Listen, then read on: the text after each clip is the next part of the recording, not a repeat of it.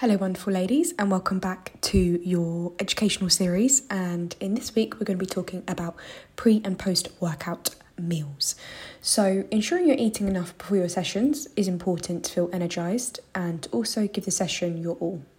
It's important for muscle growth as well, and the closer you are before your session, the smaller that meal is going to be, just so you have time to digest it and you don't feel unwell.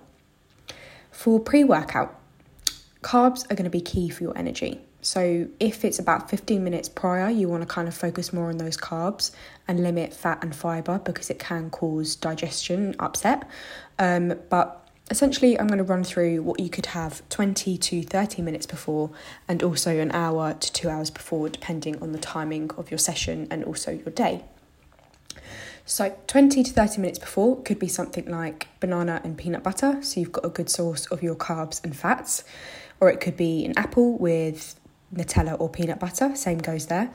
One of my personal favourites is crumpets with peanut butter or crumpets with Biscoff. You can even add a banana.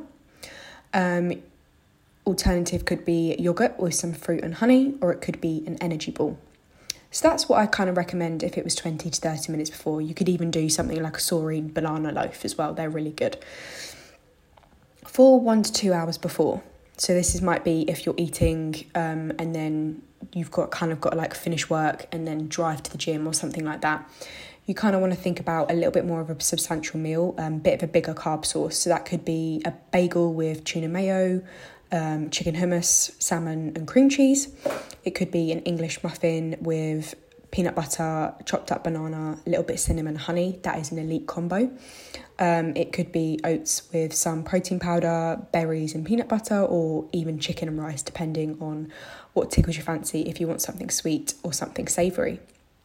So they're going to be your go-tos before.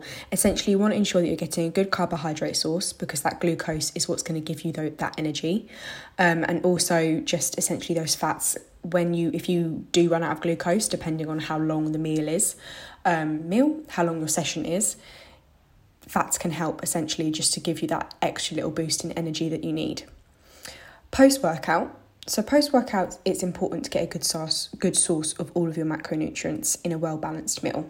Protein is going to be important to help aid muscle recovery, fats to help transport vitamins around the body, and carbs to replenish those glucose levels.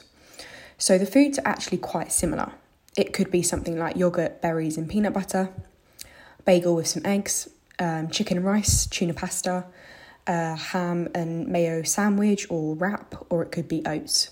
So as you can see, essentially it's still going to be a good source of carbs, including protein and also your fats.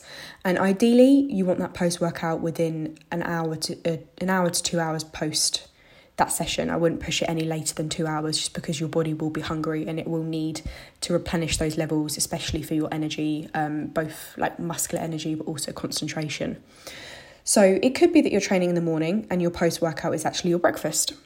Or it could be that you're training in the evening and your post-workout is actually your dinner. But that's kind of like the basics of what you want to do. You want to be making sure that especially in that pre-workout, you've got a good source of carbohydrates. And especially in that post-workout, it's a well-balanced meal, but a good source of protein to really help with that muscle recovery. Short and sweet, exactly how we like it.